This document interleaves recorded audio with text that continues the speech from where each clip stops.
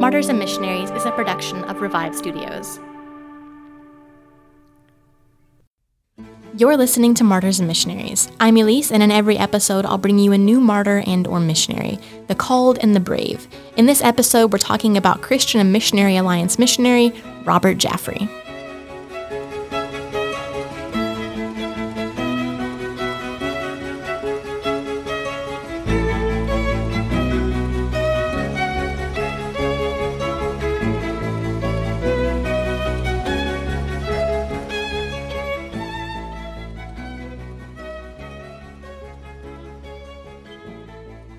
So usually at the top of the episode in the introduction, I announce where they were a missionary to, what their name is, even sometimes what period they served during if it's particularly noteworthy. But I didn't do that for Robert Jaffray because he actually served in many different areas, predominantly in China, but then also in Vietnam and then in what is now Indonesia. At that point, it was called the Dutch East Indies. So instead of saying all that in the intro, I figured I'd save it for now.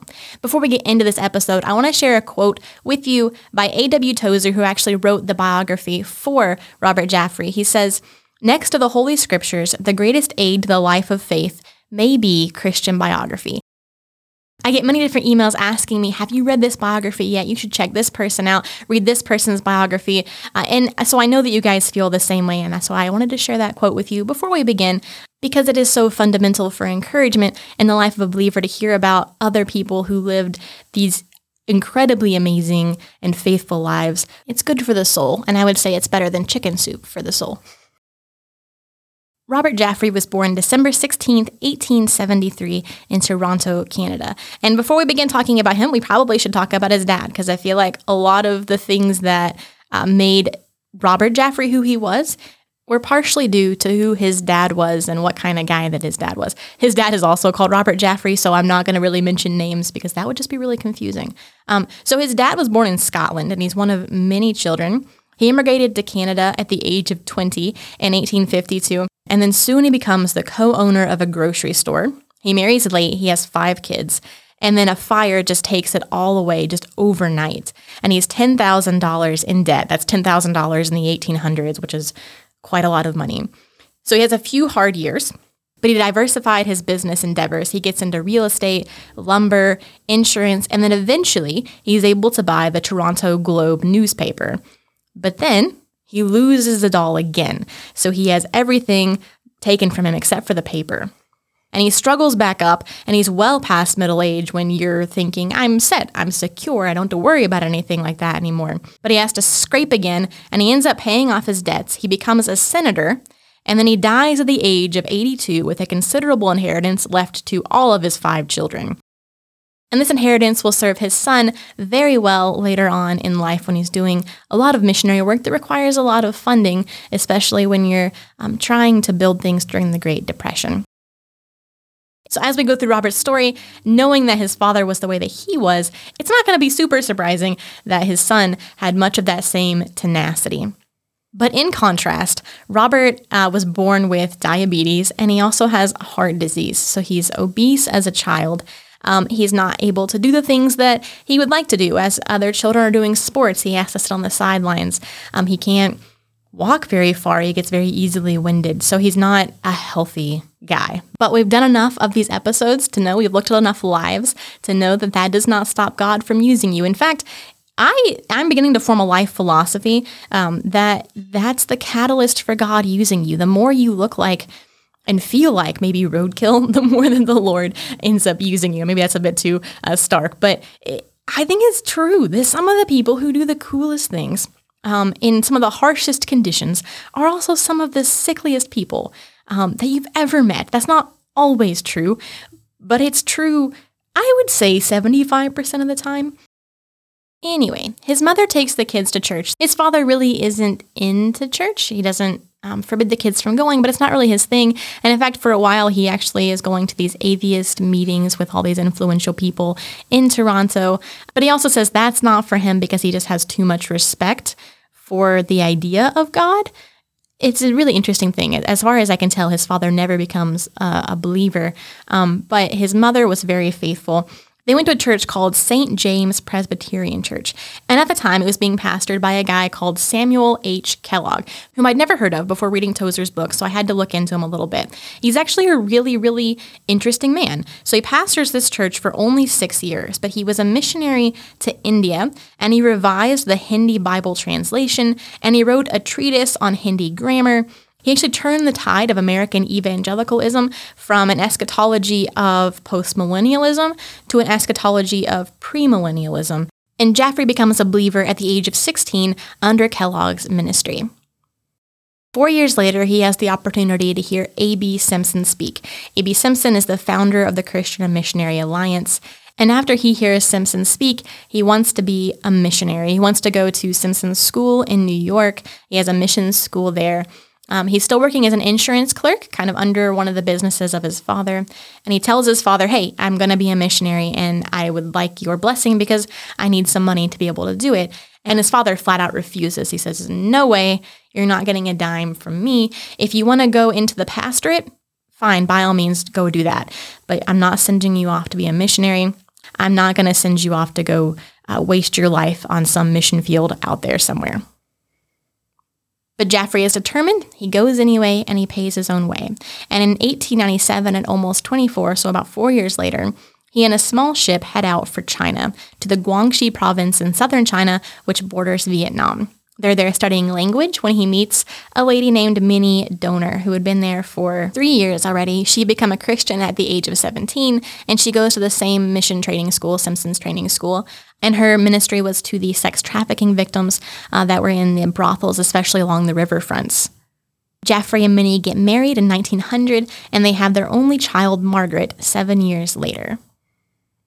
When Jaffray first gets to China, there's nothing noteworthy about his ministry at first. He's just kind of listed, as Tozer says, he's just kind of listed on a roll there. Like they have, here's all the missionaries that are serving in this part of China, and he's just a name. And at some point, and I don't really know exactly when this happened, but he becomes more of a field commander. And part of the way that he worked, because he had all of his health issues with his heart disease and the diabetes, he had to work in bed. So he had this table that he would set up over his bed, and he had all of his papers and all of his maps and all the different things he needed to do for the day kind of set up for him. And he would oversee missionary operations that way. And by this point, he'd already moved to Wuzhou, which is in southern China still, so not a super far move, but he would oversee operations from there for the next 35 years. Jaffray was very particular about his methodology, what worked on the ground versus what the Home Office said, and that got him into trouble sometimes. But his thoughts were, I don't want to come to China and make Western Christians. I want to make Chinese Christians. I want people to be able to still be and feel Chinese while they are believers and not have to feel as though they have to fit into some kind of Western mold in order to practice Christianity and be a faithful believer in Christ. So his system was very straightforward. He would come into an area, or other missionaries would come into an area. They would evangelize. Some people would become believers. They would baptize them and then immediately start a church. And then they would get a Bible school so they could disciple these believers. And then they would get mission houses. So they'd kind of work out that way. And one of the other things he wanted is for these churches to be independent from foreign missionaries. And this was not something that the other mission boards wanted, and something that the other missionaries also didn't want. So there had to be a compromise that was worked out. So the compromise was this. There would be 3 committees, one that was entirely Chinese missionaries, one that was entirely foreign missionaries, and one that was comprised of equal numbers of each. So it's a little bit cumbersome, but it was relatively effective. Another one of his methods that got him into trouble was how he ran meetings. For example, if there was the funding of an orphanage on the docket, are we going to continue to fund this orphanage or are we not? He would say, all in favor of throwing these children on the streets, raise your hand. And nobody wanted to say they were in favor of throwing children on the streets, so they would agree to fund the orphanage.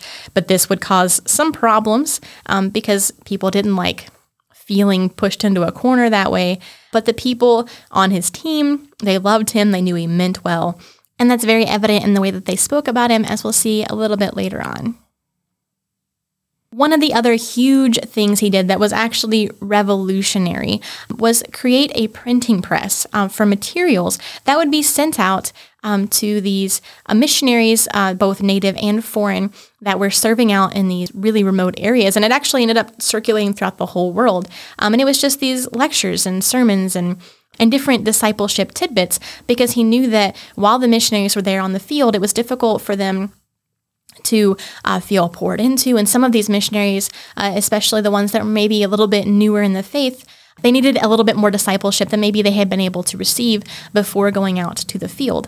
And he had a gift for it because, as I said, his father ran the Toronto Globe. So he grew up around printing presses, around newspapers, around all these things. He knew how it worked, and he did it really, really well. His printing press sent out scriptures, articles, hymns, and it was a great encouragement to the missionaries serving in those far-off places, and also to Christians who were just sitting at home. In 1898, so about a year after he got there, he decides to take a trip into Vietnam. At this point, it's called Indochina. And he ends up becoming the field director for there. He's the field director for China. Now he's the field director for Indochina. He also made a survey trip into Cambodia, but it doesn't look like that really went anywhere. But ministry in Vietnam was going really well until the outbreak of World War I. Moving ahead a few years to 1925, it's the middle of the Chinese Civil War, and the missionaries are sent to Hong Kong for their safety. A small group of missionaries decided that they weren't doing anything anyway, and they wanted to sign on to a ship, which was having trouble getting crew members to be able to sail it to deliver some goods.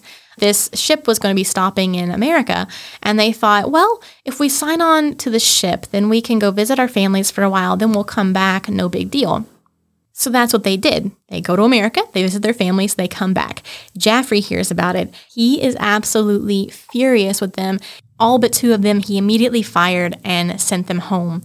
He ran a very tight ship. There was a very strict guideline on what was expected for his missionaries, and this went way out of line for them. So Jaffray himself, he wasn't always a rule follower, as we kind of saw earlier. He would do his own thing, but it was always in the interest of advancing the gospel, and this was the exact opposite of that, where it was, I just want to go home and visit my family for a while, and then I'll come back, and he did not like that at all. When he'd been in China for 35 years, so he's 55 years old, he was asked to become the vice president back at the Home Office in the U.S., and he politely declined. He said he didn't want to be chained to a desk stateside.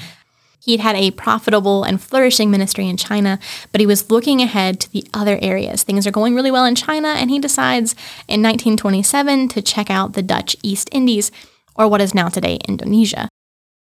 Since 1815, the Dutch had ruled the vast majority of Indonesia. Before this, it was divided into conglomerations of individual kingdoms, city-states, etc., and they had been Muslim since the 13th century, due to the arrival of Arab Muslim merchants that were coming from the Arabian Peninsula via the maritime Silk Road. The Portuguese had come as early as the 16th century looking for spices because the spice must flow. They were mainly concentrated in Maluku and Portuguese Malacca. There were some missionary efforts on the part of the Catholic Church. These had varying degrees of success, but there was one story in particular that stood out to me, and that is the story of southern Sulawesi. Sulawesi is a big island that is located northeast of Java, and they had asked for missionaries to come in and teach them about Christianity. But the Portuguese decided that it wasn't profitable because there weren't any spices in that region. So instead, this group converts to Islam when a group of Islamic missionaries come to them a few years later. And this reminded me of the story of, well, actually two different stories. The story of MacArthur, who after World War II, he had asked for a bunch of Bibles and missionaries to be sent to Japan because he realized that the people needed something. They were so broken that he thought they need to hear the hope of Christ. And America decided not to send anybody to them. And the same thing even happened with Genghis Khan. He sent a letter asking the Catholic Church to send missionaries because he wanted to hear more about Christianity. And basically nobody wanted to go.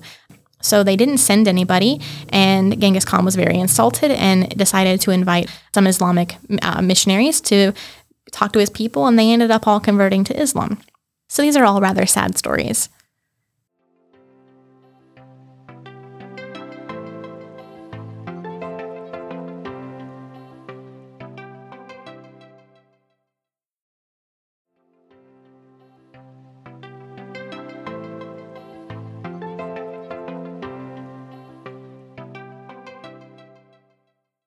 While Jaffray is in the Dutch East Indies, he visits Bali, Kalimantan, which is directly north of Java, Sulawesi. I don't believe he actually goes to Java, but he sees so many people who have never heard of Christ, and his heart is burdened. And when he gets back to China, he immediately writes a letter to the board asking for permission to send a team and resources to get started. The board writes him back, no, there's not an interest of the board to do that. There's not the finances to do that because they're in the middle of the Great Depression. And he decides, well, okay, it seems like that's my answer. Not going to worry about it. I'll just keep on doing my ministry here. And then he has this dream. He says, it was a horrible dream. I thought I was at home. I thought I was a fugitive fleeing from justice with stains of human blood on my hands. I thought the Lord Jesus was pursuing me. I was filled with fear and running for my life. The pure white snow was on the ground. I stopped and tried to wash the bloodstains from my hand in the snow. I looked around and ran again. I awoke, and my first words were, "Oh, Lord Jesus, what does it mean? I'm not running away from you. I have no bloodstains on my hands. I'm washed clean in your precious blood. Oh, teach me what this means." And at once this scripture came to my mind. Son of man, I have made you a watchman for the house of Israel. So hear the word I speak, and give them the warning from me. When I say to a wicked man, you will surely die, and you do not warn him or speak out to dissuade him from his evil ways in order to save his life, that wicked man will die for his sin, and I will hold you accountable for his blood. And immediately he thought of the Dutch East Indies. If I don't warn them, if I preach not the gospel to them, I will be accountable for their blood. So he writes a letter to the board, and he says, hey, I know you guys aren't okay with this, but I'm going to head out, and the Lord will provide. And his idea is to bring a group of Chinese missionaries and then also to get the backing of wealthy Chinese. So he gets the Chinese missionaries, notably Leland Wong, who used to be part of the missionary circle of Watchman Nee. They ended up having some kind of falling out, which I'm not sure exactly what happened there, but they never reconciled. But Leland became a traveling evangelist and gained the nickname of the Moody of China. So he goes into these areas and he starts breaking the ground. And then another missionary named Pastor Chu worked for many years in Makassar, which is in eastern Sulawesi. And these Chinese missionaries at first were working with the Chinese along the coast. But by 1941, they felt that their calling was no longer to the coast, but to a group of people called the Dayaks. The Dayaks were notorious headhunters. They had a fearsome reputation among basically everybody in the world knew who these guys were. And due to the ministry of these missionaries, almost 1,000 Dayaks became believers. And 10 years before this, there were 13 foreign missionaries on the new field, along with numerous Chinese co-workers working in 8 different mission stations. At the highest, there were 30 foreign workers, 20 Chinese workers, and 140 local evangelists. And this is in spite of the limited money that was able to be sent from Canada and America because of the Great Depression. So it goes to show you that no matter what's going on in the world, you can have a global depression, but if God wants something done somewhere, he makes it happen, which is always an encouraging reminder. In 1931, the Jaffray family left their home in Wuzhou after almost 40 years of ministry, and they moved to Makassar. And his daughter, Margaret, had been away for 4 years training at the missionary college in New York, and then she did some ministry in Kentucky. And when she returned to Indonesia, she said, 4 years have passed, and what are my impressions as I return to Makassar? How wonderfully the Lord has developed the work here at headquarters in this short time. Then there was no Bible school. Now there are over 70 students who assemble daily to study the Word of God. 4 years ago, 7 missionaries composed the staff of foreign workers. Now we are 17. Then we had no converts in the city, and during these years, over 100 have been saved and baptized. Now, as for Jaffray, he's retirement age, he's got a lot of health conditions. Maybe he might be slowing it down a little bit, right?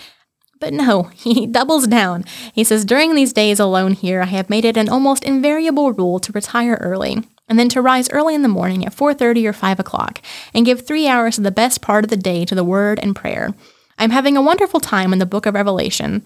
Thus, after 3 hours before breakfast in the Word of God and waiting on Him, I am ready for the 101 duties of the day. It was also during these early morning hours when Jaffray often composed many of the articles for his Bible magazine, which is the one that would circulate around the world. In 1935, he arranged for his printing press in Wuzhou to be sent over to Makassar so they would be able to start printing much-needed resources. But there was a mysterious fire in the warehouse where it was placed, and it was destroyed and unable to be brought over. But thankfully, due to his personal funds and donations, he was able to get a new one.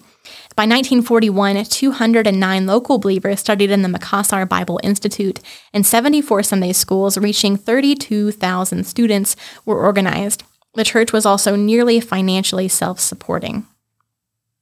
Jaffray tried to venture into Malaysia, but he was shut down by his organization. The head at the time, William Smalley, said, "Dr. Jaffray's keen desire to have a part in every effort of getting the gospel to all men everywhere may have caused him to close his eyes to what some thought were serious errors in judgment and administration." So he ends up using his own money to try to start the evangelism in Malaysia. He tries to get a Bible Institute going, but shortly after it started, the Japanese invade. World War is looming, and Jaffray is on furlough in Canada, and people are telling him to stay because there's a world war on the brink.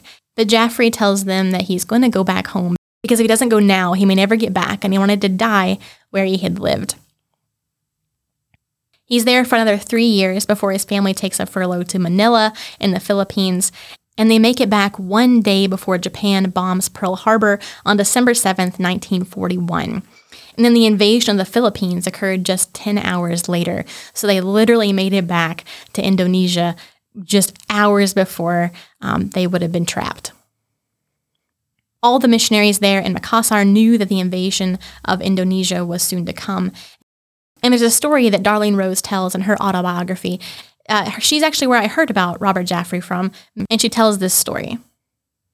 On a Wednesday, a Dutch policeman came to inform us that they had a ship lying at anchor on the south coast. They wanted to evacuate all foreigners and all Dutch women and children who wished to go. A truck would call for us on Friday, and we should be ready.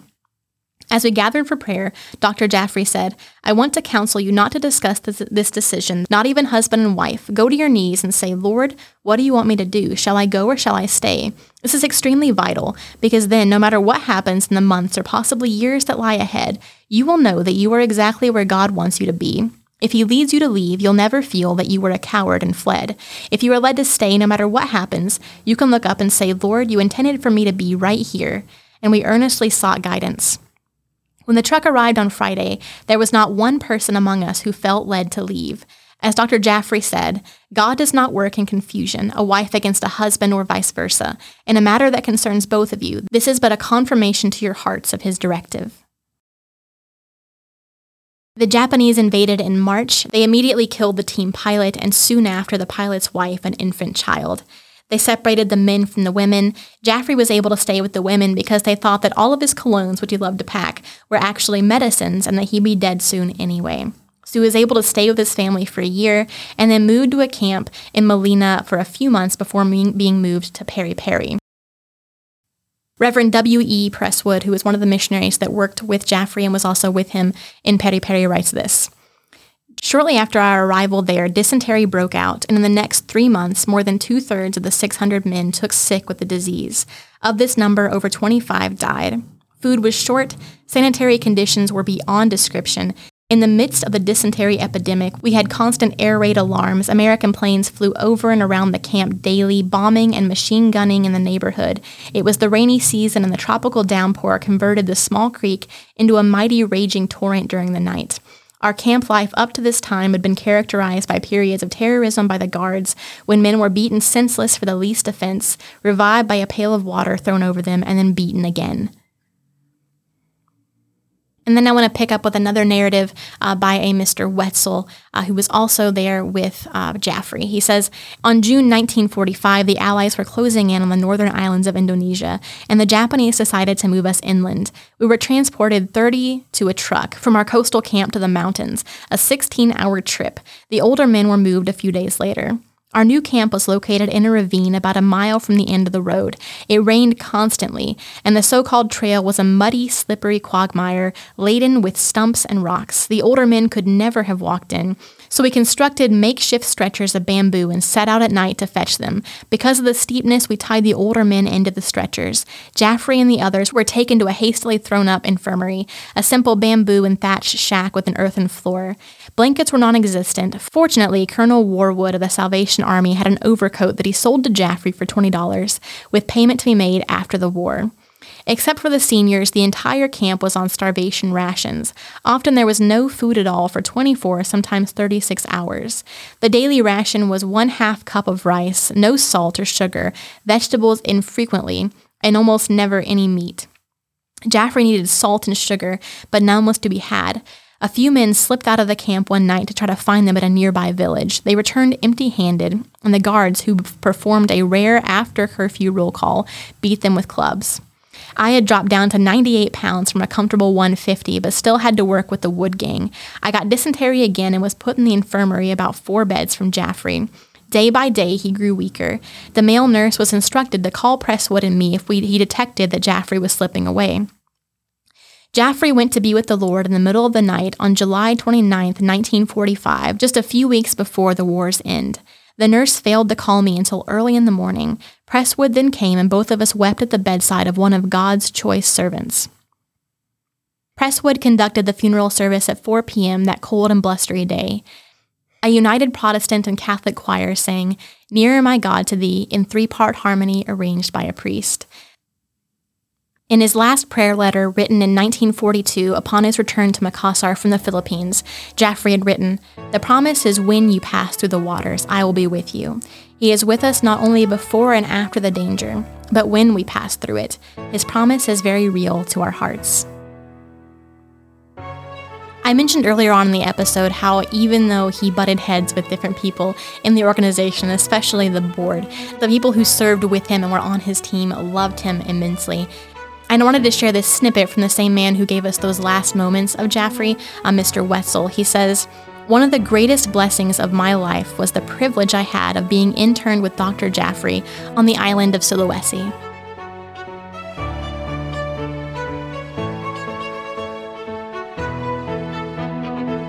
If you enjoyed hearing about the life of Robert Jaffray and you want to hear some more, I will link some resources for you in the description of this episode, including Tozer's biography and Darlene Rose's autobiography.